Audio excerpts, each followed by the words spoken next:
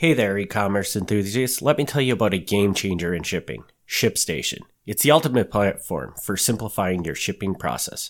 With ShipStation, you can easily import, manage, and ship your orders in no time.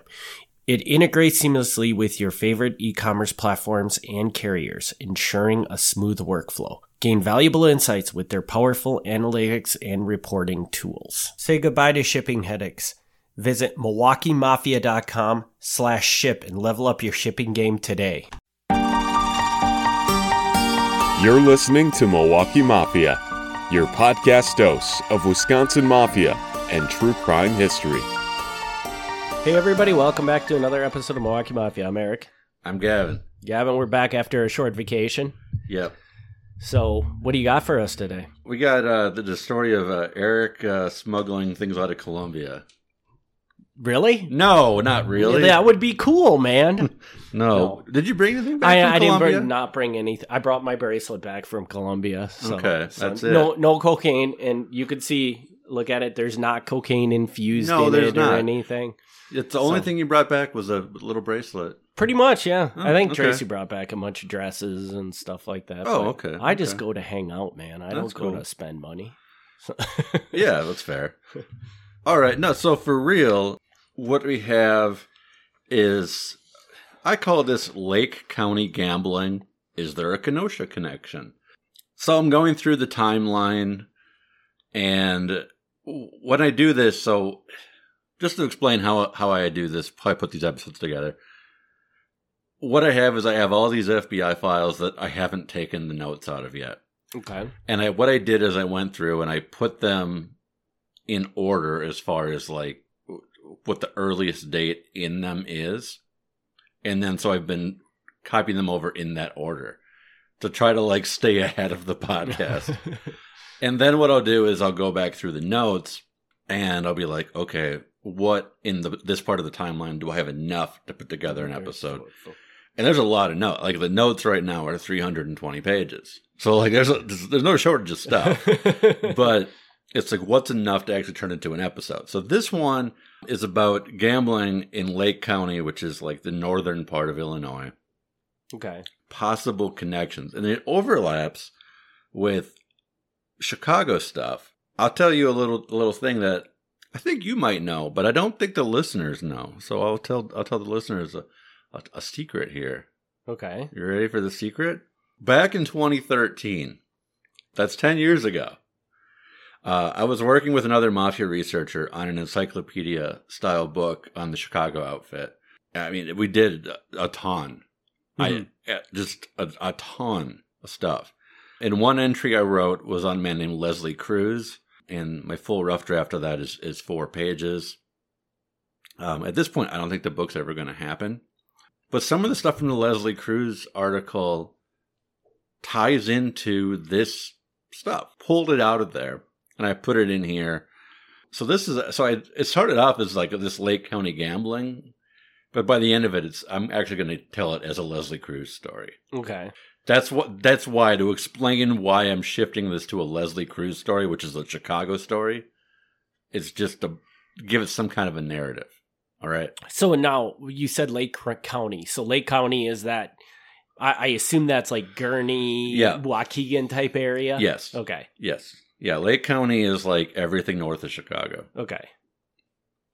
Okay, so Leslie Cruz, born October 5th, 1906 in Niles Center, Illinois. I don't know the difference between Niles Center and Niles. Don't ask. I don't know. Well, if it's near Niles, though, I mean, you're right. It's literally everything north of the city because I don't think that there's anything, between Chicago and Niles, really. So I think they kind of butt right up to each other. Yeah, his father was a florist and a village trustee, which is, basically an alderman. Family was German, which I just throw out there to say, like, this guy's not one of the Italian guys. Leslie's official employment for much of his life was as secretary-treasurer of the New Wave Food Service Equipment Company, which was largely legitimate and had contracts to provide services for school districts, universities, and other things where they would bring in food service equipment. Okay. They also sold and serviced beer lines, which that in itself is a pretty good business to have. Mm-hmm. So again, this is one of those guys that doesn't really need to be a mob guy. He's doing just fine. Yeah. May 1940, he was picked up by the U.S. Marshals along with Jake Guzik and Morris Goldstein and was charged with violating the Radio Communications Act. They were receiving race results by phone and then transmitting them by radio into the 81 Club, which was in the next door building. Guzik and Cruz operated the 81 Club, while Goldstein had the radio. They were held on $5,000 bond each. I'm not sure how that turned out. So to clarify this, here's what happens. They're gambling in the 81 Club. Right. But to get around, like, oh, we've got a telegraph wire that comes in and tells us race results. To get around that, they have it coming into the building next door, and then a guy basically, like, telling them the results over, like, the phone or a walkie-talkie. Okay. So it's like, oh, you can rate us all you want. There's no wire in this place. But if you go next door, there is. Right. So they were found out. Jake Guzik, old-time Chicago mobster from the Capone days. So people who know the Capone stuff might know that name. We have probably covered this in other episodes, but I just want to clarify it. They're getting these race results in via telephone or whatever. Yeah. Is this illegal because the races are actually occurring in another state? So it's like the results are crossing lines and that's what makes it illegal? That's a great question. I don't know specifically what the illegal part is. I think it's just the gambling in general that's illegal. So we're just at it because I thought that we had discussed at one point in time that as long as the races were happening in a state, that it was perfectly legal. But then once the results crossed state lines, it became illegal. Well, if this is Lake County, I would assume you had said there was tons of races in Illinois. Right. So good. Okay. But you're not sure. I don't know exactly what the violation, because at this point in time, this is 1940, you wouldn't have the federal gambling laws that came down. Those came down in 1961. So you wouldn't have that gambling over state lines thing. Okay, so that wouldn't even be the issue. That's not the issue here. So I'm not entirely sure. But because the U.S. Marshals are involved, it's something federal. It's somehow how they're using the radio here. Okay. So I'm not sure the details. But whatever they were doing is somehow not okay. Mm-hmm. Interesting. So you got me there. Now I look dumb because I don't even know exactly what the law they broke was. Well, now you got your homework assignment for the next episode. But something to do with how they were transmitting the race results was not a legal way to do it. March 1947, Cruz was arrested in Chicago, again with Jake Guzik. They were questioned about the murder of race wire operator James Reagan, but they refused to talk. This was actually a pretty big deal because James Reagan was like the big guy as far as like getting these horse race wires put into all these places. And once he was gone, well, that's when the mob really started running them. They were already working with him before, but now they were like, we don't need a guy doing this for us. By 1951, Cruz was the boss of the Vernon Hills Country Club gambling operation in Deerfield. And again, I'm not exactly sure where Deerfield is, but Lake County. Yeah. I've heard of Deerfield. I'm not sure where it is either. He was also believed to be involved in the Cicero gambling operations known as the Saddle Club and the Royal Cafe. Vernon Hills brought in wealthy clients from out of state, primarily Wisconsin. And it was a legit country club. I mean, not everybody that went there was a gambler. You could go there just because you wanted to go golfing or whatever else. July 25th, 1960. So we're just speeding ahead in time here. A representative from the Lake County Sheriff's Office told the FBI that a handbook, this is what a bookie has, is a handbook, formerly operated on Main Street in Antioch, had been closed down for months because of an ongoing grand jury investigation. The sheriff's office representative did not know about Kenosha mobsters taking over the action, but did say that recently a man was wounded at Skinny's Tavern near Waukegan when a shotgun was fired at him because he owed money to some Kenosha gamblers. So he said maybe there's a link somewhere in all of this mess. Yeah, I followed up about this with the Antioch chief of police, and he said, yes, it's true that the bookie operations have been closed down for a while. And the way I heard it is that the Kenosha gamblers weren't taking over gambling in Lake County, but they were stepping in temporarily as kind of a mutual aid situation because of the heat. Which, to explain, apparently because they were investigating gambling in Lake County, the Kenosha guys would come in and run the gambling. And when they were looking into gambling in Kenosha County, the Lake County guys would take over the gambling. They kind of shift where the gambling was taking place and who was running. So wherever the most heat was, basically, they just went away from there and moved it to the other location. Right. Basically. So they're like, well, you think that like, oh, now the Kenosha guys are running the gambling. No, they're not running it. People are just heading over into the Kenosha area because there's too much pressure going on in Lake County. Okay. That makes sense. I mean, kind of a good way to do it, I guess, to avoid legal issues. So. Yes. So this is where we started getting the Kenosha angle. Around June 1961, Robert Kennedy, the Attorney General, spoke on television, and he mentioned that there was gambling going on between Kenosha and Antioch. How he knew, I don't know. I don't know who told him. I don't imagine he knew very much. So he just kind of threw that out there. But that did not help the situation when the Attorney General of the United States goes on TV and says, yeah, we know there's some gambling going on between these places. You don't want that kind of publicity. It must have been a lot of gambling for him to mention it on national TV. Yeah, well, but again, this is 61. So this is the time when Bobby Kennedy is like really like, we're going after the gambling. So he thought it was a big deal. We might not necessarily think it's as big of a deal as he thought it was. An informant told the FBI in July 1961 that a place known as the Old Homestead Tavern was no longer a gambling location, but was now used as a parking lot for gamblers. They could be picked up from there and shuttled to a new gambling location in Grays Lake, Illinois.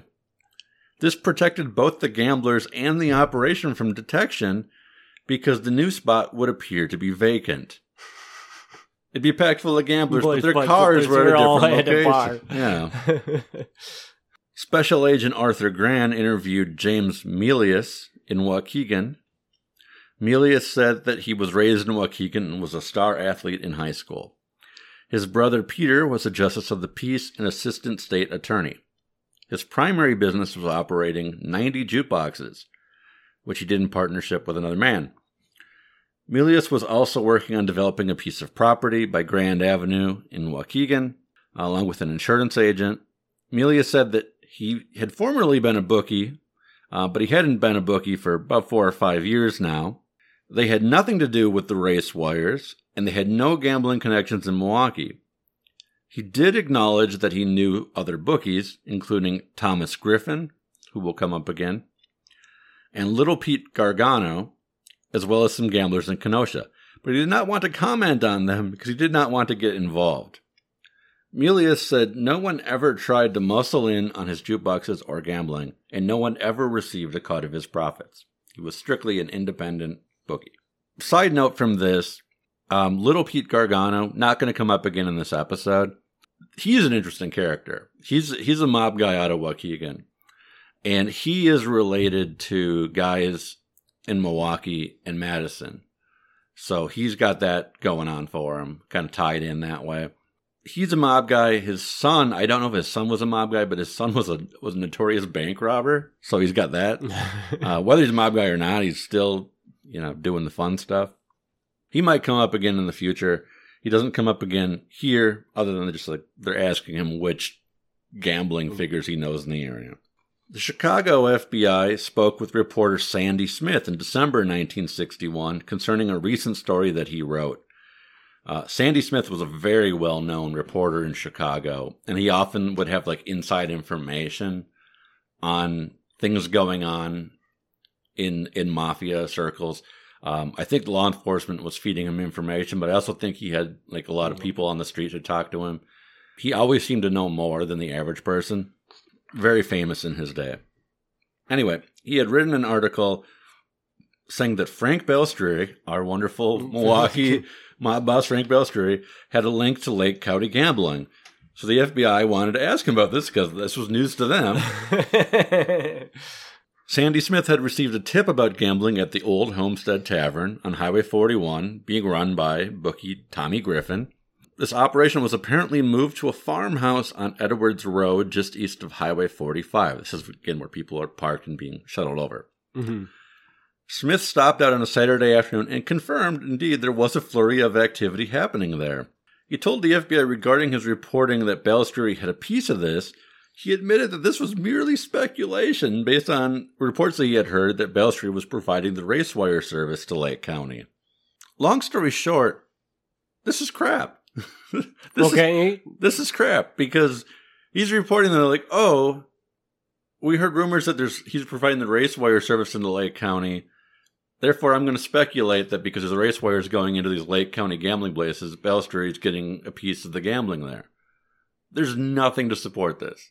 But even though, so he reported in the paper, and of course, as soon as he reports in the papers, then the Milwaukee paper is going to be like, hey, this is what Sandy Smith said. God. It's crap.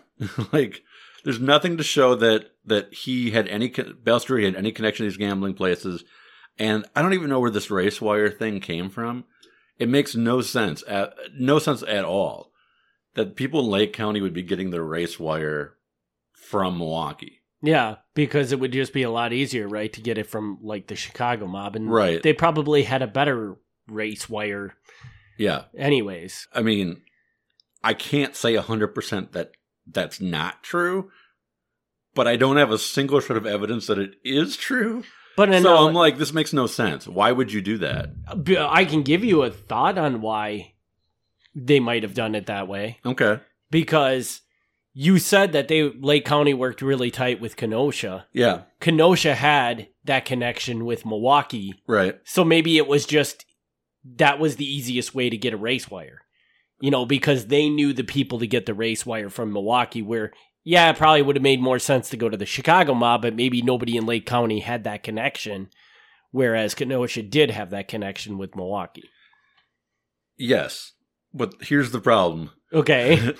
That's true that they've got this exchange deal going on with Kenosha, and as I said, little Pete Gargano's got the family links up to Milwaukee and Madison, so he's definitely, he might go to them before he went to the Chicago guys. Right. We got to go back to the beginning of this whole story. Okay.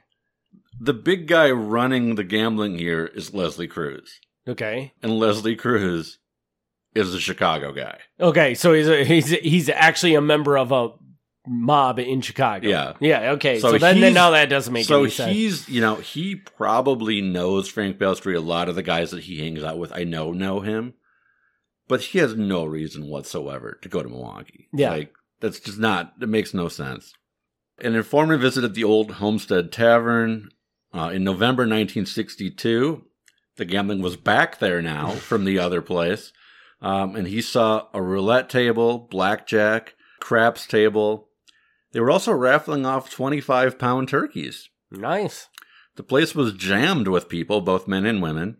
And the Old Homestead was believed to have taken in $30,000 that night. No clue how the informant comes up with that number. But if true, that's a lot of money. Yeah. I don't know how he would speculate on that. Handyman Richard Burness, who lived with Leslie Cruz, remodeled the Vernon Hills Country Club in November 1962. Burness was a jack of all trades and had been an accomplished wrestler in his youth. For fun. He installed a new safe, additional dice tables. He put in an intricate system of walkie-talkies and lighting that were used to keep unwanted guests off the premises. Definitely Vernon Hills going strong here. And then the Vernon Hills Country Club is raided in February 1963. The Lake County Police rounded up 60 gamblers and 12 employees, including an employee who was a former police officer.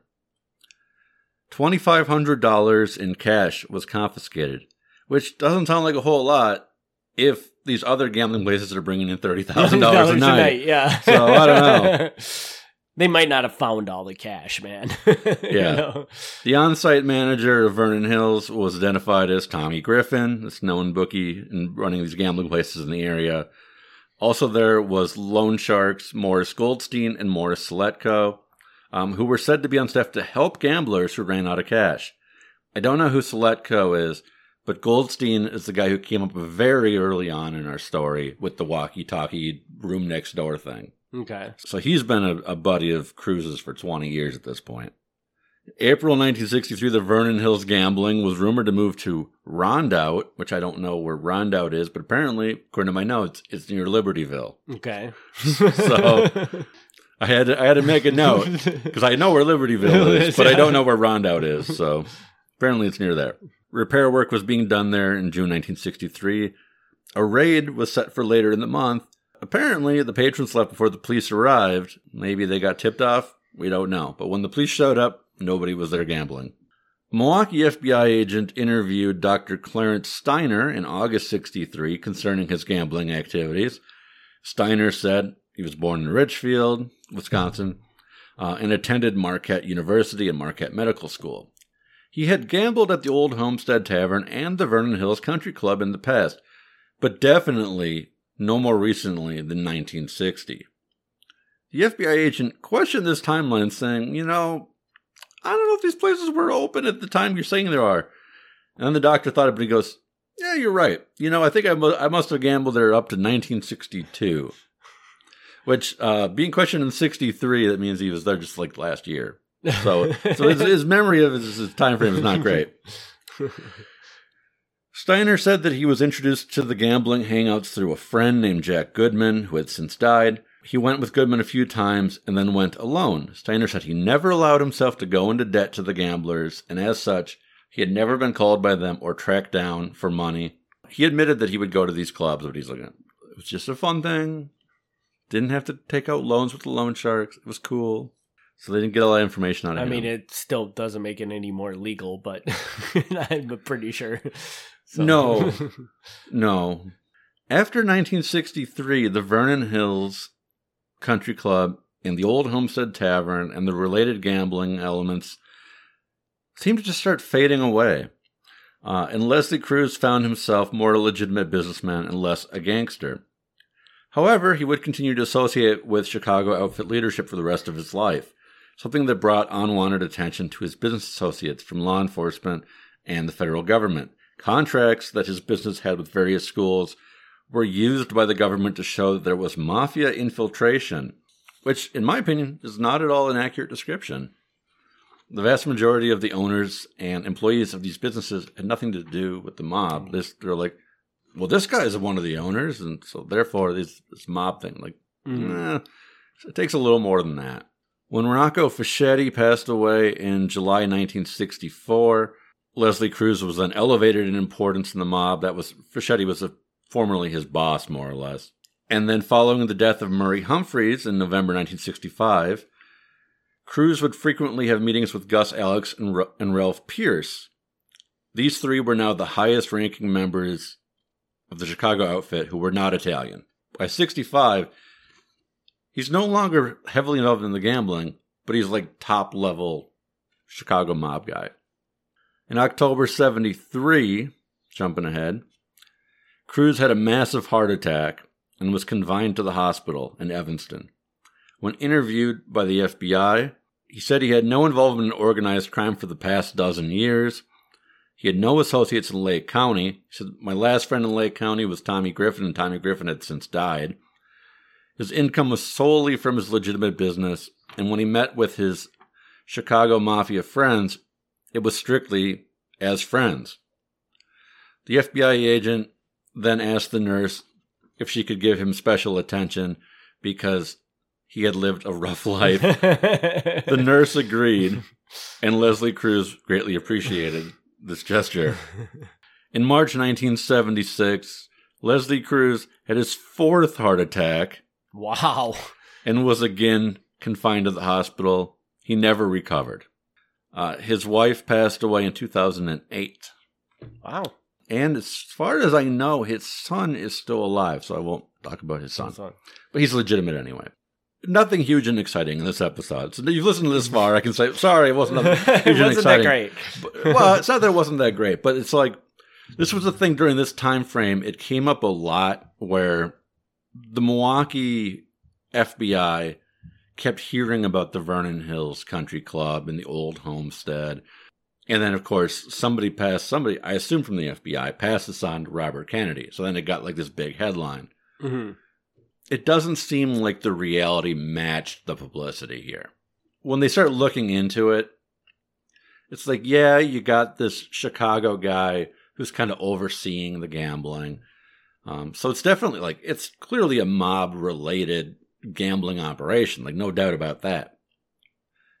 But it doesn't seem like it's that huge. Yeah. I mean, really, I think you only really mentioned two primary places, the Vernon Hills Club and then... Yeah, there's Old Homestead and there's the Vernon Hills, and occasionally they would shift where they would hang out if they had to. Right. But it's pretty much those two places, and they were, as I understand it, they were run by Leslie Cruz, but Leslie Cruz was pretty much never really there. It was like this Tommy Griffin guy who was on site. And yeah, and they would have like exchanges with Kenosha as far as like, you send your gamblers here, we'll send our gamblers there. Not a huge link there. The Frank Balistrudi link proves to be pretty much like, if there is one, it's so weak. It's like, right. It's such a terrible thing. This is one of those things where like the Milwaukee FBI is looking into all these things. Like, they keep hearing rumors, things keep popping up, and they don't pan out. And you know, and now it's like, as far as like episodes go, these are not like the most exciting episodes. But again, like, it's important to point out how many things make it into these reports and how many hours of investigation they put into these things. And a lot of it turns out to be like rumors, and it's very hard to prove a lot of this stuff. Mm-hmm.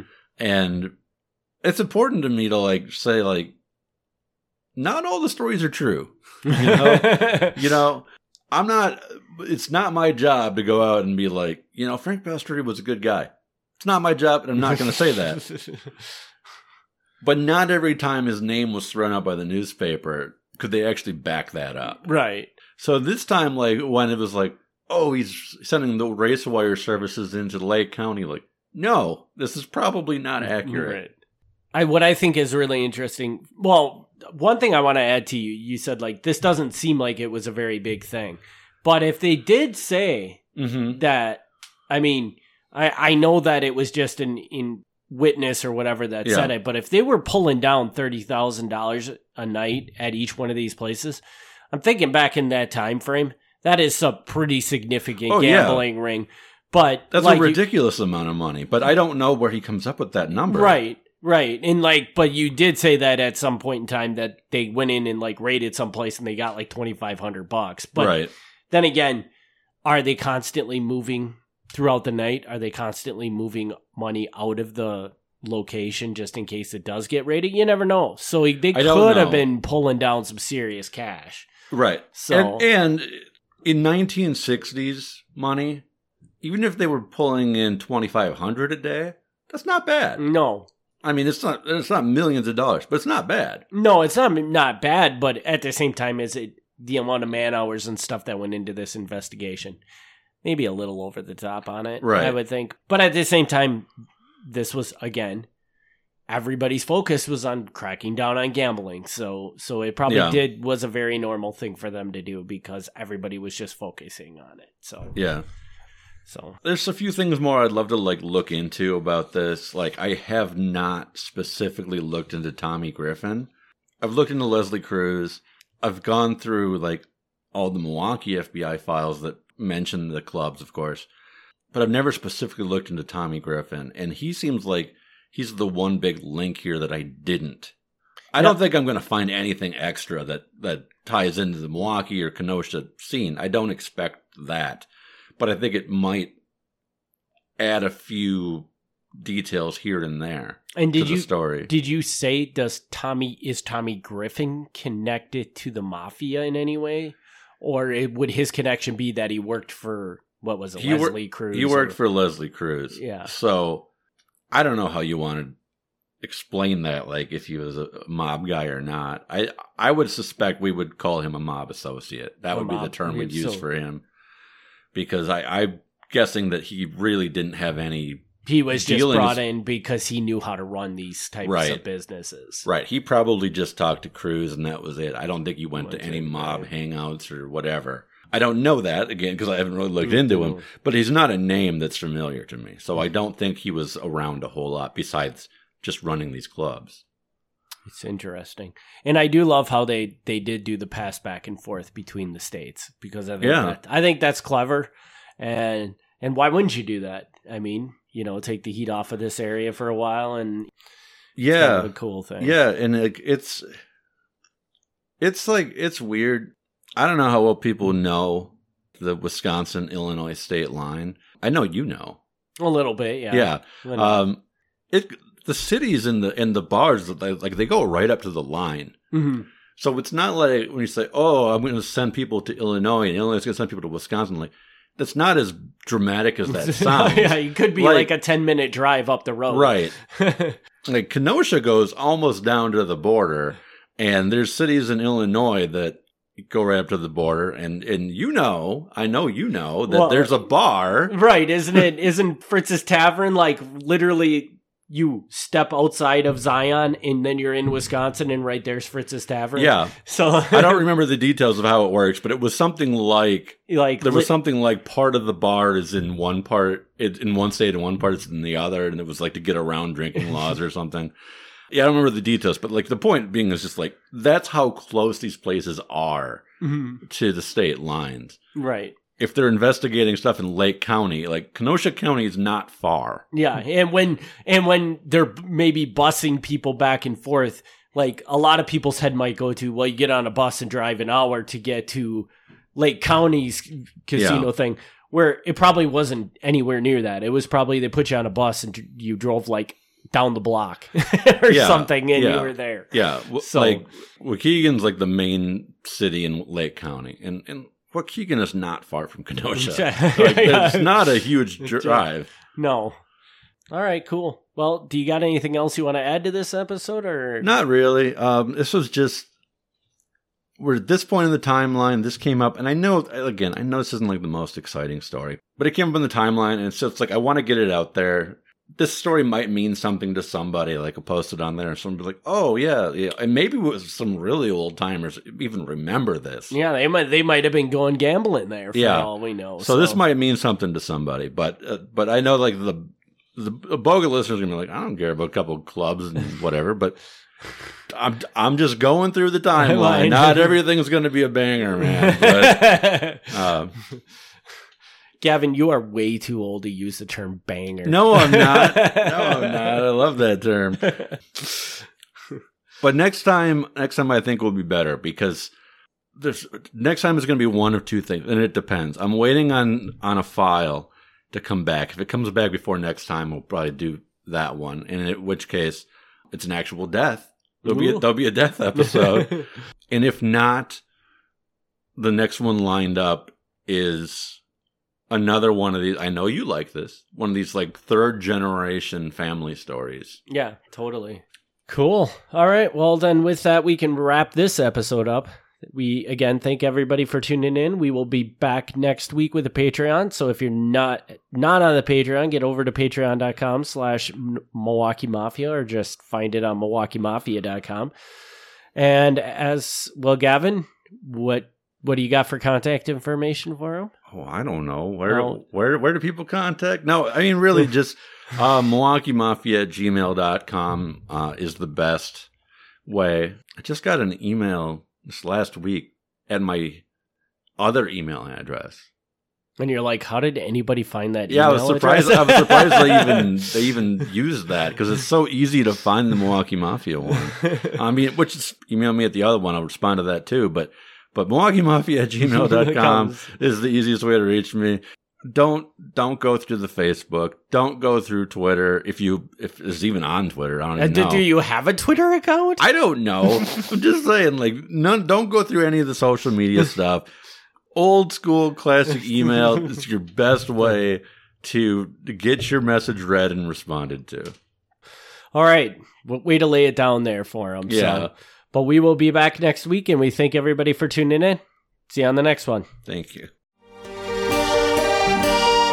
Thanks for tuning in to the Milwaukee Mafia Podcast.